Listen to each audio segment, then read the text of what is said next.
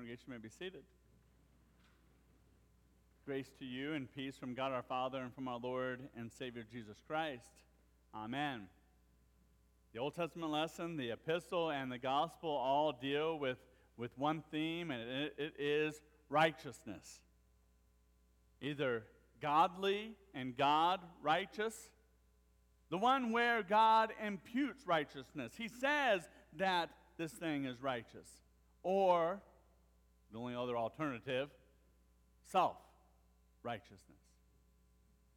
In the Old Testament lesson, we see Abram. He does a righteous thing that God requests of him. He goes to the land that God will show him. But Abram doesn't go by himself, and don't think for a second that Abraham went, ooh, yeah, I agree, I will. It is the word of God that calls Abraham to go. The word comes and says, Abram, go. And he goes. And that going is imputed to Abraham as righteousness. That is so important for us to realize. And we will see that in every situation where a person does go at the call of God, usually through Jesus Christ, go and they go. Not usually, always through Jesus Christ, because he is the Word become flesh. And even in the Old Testament, he is there as the Word, but not yet in flesh. It's the Word of God. That's the power of God to move. It's the power of God to do, to create, to bring forth life. And that's what we see in Abram is life. Was Abram perfect in this righteousness? Oh, no, far from it. No, instead, and we see Abram do this in his own life when he becomes Abraham, and he has the promise of God, and he has the covenant that God has made with him, and he decides to be what? Well, self-righteous, which means, you know what, God? I'll do it. Sarah and I, we'll do it. We'll also include Hagar, and we'll all three together take care of this for you, God. We know how that turns out. And then the epistle lesson, I don't think you can get a more clear statement of what righteousness is. It is of and from God, period. How much help does God need from you in righteousness? Nothing, zero, zip, zilch. And then in the gospel lesson, we actually see this manifest. It happens under the cloak of darkness. It always does. The self-righteous always will operate under the cloak of darkness, especially when it is regard to their sin. But that's the case for all of us. That's how we operate in our sin, is under the cloak of darkness. That's when I do my best sinning, is at night in darkness. And maybe not at night, but maybe in the clear of day, especially when no one's around and no one is looking. Sound like you? That's right. And here we have the Pharisee, the self-righteous, coming to Jesus with a question. And what an interesting and profound question. The Pharisee, his name was Nicodemus.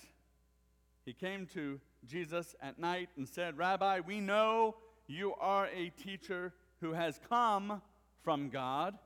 No one could perform the miraculous signs you are doing if God were not with him.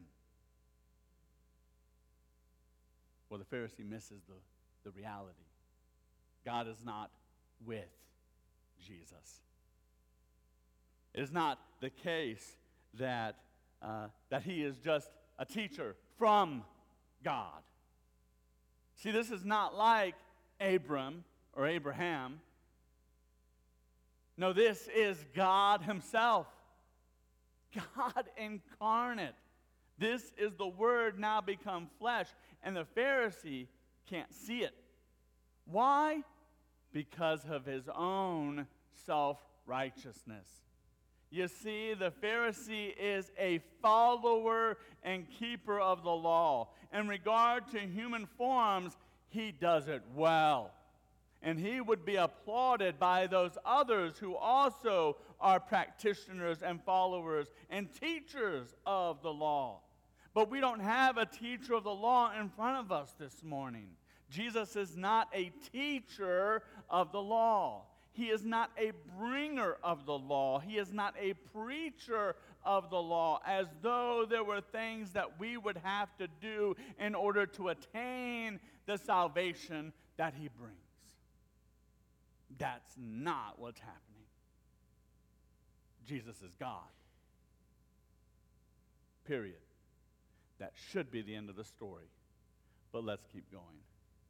Jesus is God, which means that he has come to do something other than just bring more law. He is the fulfiller of law.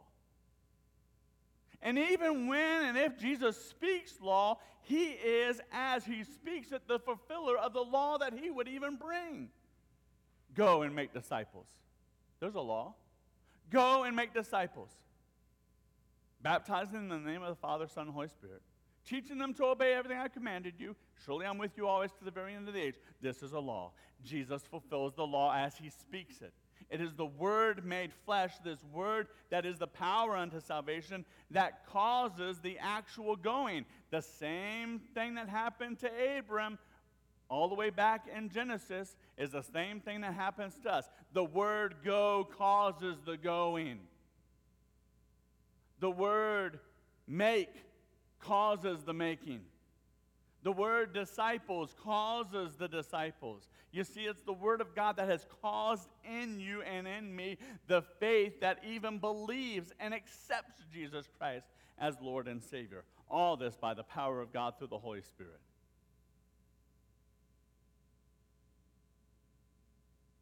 You see, the Pharisee is confused. His confusion is wrapped tightly around him by the righteousness that he himself has done for himself, which amounts to zero in the eyes of God. Actually, this self-righteousness is an enemy of God. If anybody thinks for a second that the things that they do attain salvation for them, they are anti-gospel. They are against the grace of God, which means they are themselves anti-Christ. That is the foundation of evil.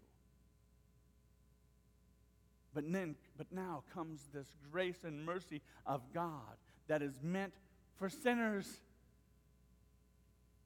It's intended for the self-righteous too. But how difficult is it for a person who has already attained salvation for themselves through the keeping of the law to believe in the one who would then be the fulfillment of the law for them? That's why blessed are we who recognize we are poor, miserable sinners, beggars when it comes to salvation, beggars when it comes to righteousness, beggars when it comes to the good works of God. Beggars meaning that we are poor, not only poor, but destitute when it comes to works and righteousness. We beg for God to accomplish in us good and to proclaim us then by the blood of Jesus Christ, righteous.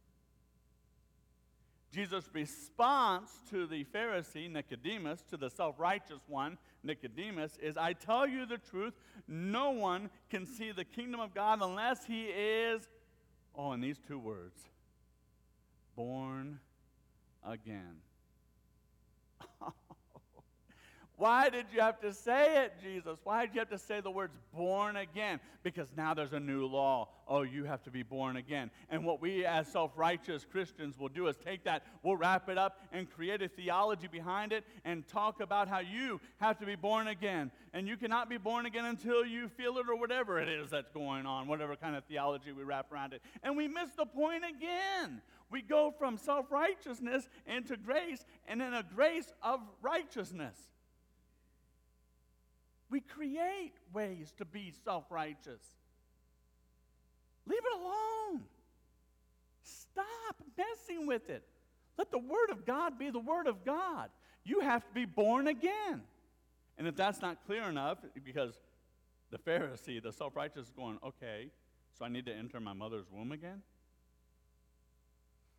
I tell you the truth, no one can enter the kingdom of God unless he is born of water and the Spirit. So let's make it even more pointed. Water and the Spirit. We should be done. Cleanse our hands of this theology and this doctrine. It's this easy. Baptism. Oh, well, now let's take baptism and make it a righteous work.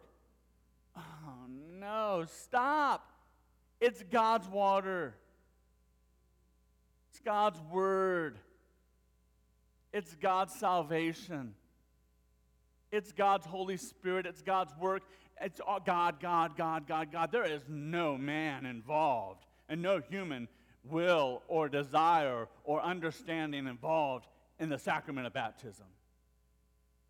It's all God. You must be born again. See, it doesn't say you must birth yourself again through water and the Spirit. Now, if it had said that, then I would give our opponents a mile of understanding. But I have no understanding, and we have no understanding, if there's anything to do with the human desire or will or understanding in the sacrament. It's God. Pure, simple, easy. So why do we baptize? God said so. Why do we baptize children? God said so. Because they're included in the commandment, all nations, which God himself fulfills. Jesus Christ fulfills all nations when he then is sent and preached to all nations. And as he's preached to all nations, by the faith that he's created in those who would and do preach and teach, you and me. Do you see? I want you to see that if you don't hear anything else today in this sermon other than God has done it all. God's baptism, God's water, God's word, God's righteousness, imputed and proclaimed to me and to you. Am I righteous in and of myself? No, I struggle with my sins. So do you. And we have a God who proclaims through the blood of his Son, I'm righteous, and so are you. Now the self-righteous at this point in the sermon might start crying out, cheap. It's not cheap. It's as valuable and as expensive as the blood of God's Son. It is meted out freely with nothing attached to it. Cheap? Nope, not cheap. Free. Completely free. That's obvious in our epistle lesson today. So here we are, sinners, all of us, proclaimed by the blood of Jesus Christ to be forgiven. How? Why? By God, through the means of grace, by the power of his word that enables God to subdue all things to himself. We go forth then in the midst of a world that would have us fear, in the midst of coronaviruses, in the midst of flus, in the midst of cancers, in the midst of diagnosis of Parkinson's disease. We go out and we move in faith, by faith, created by God, all from God, through God, and for God. Amen. And now may the peace of God, it transcends our ability to even understand or comprehend. May it guard your hearts and your minds, always focused on your Lord and Savior Jesus Christ. Amen.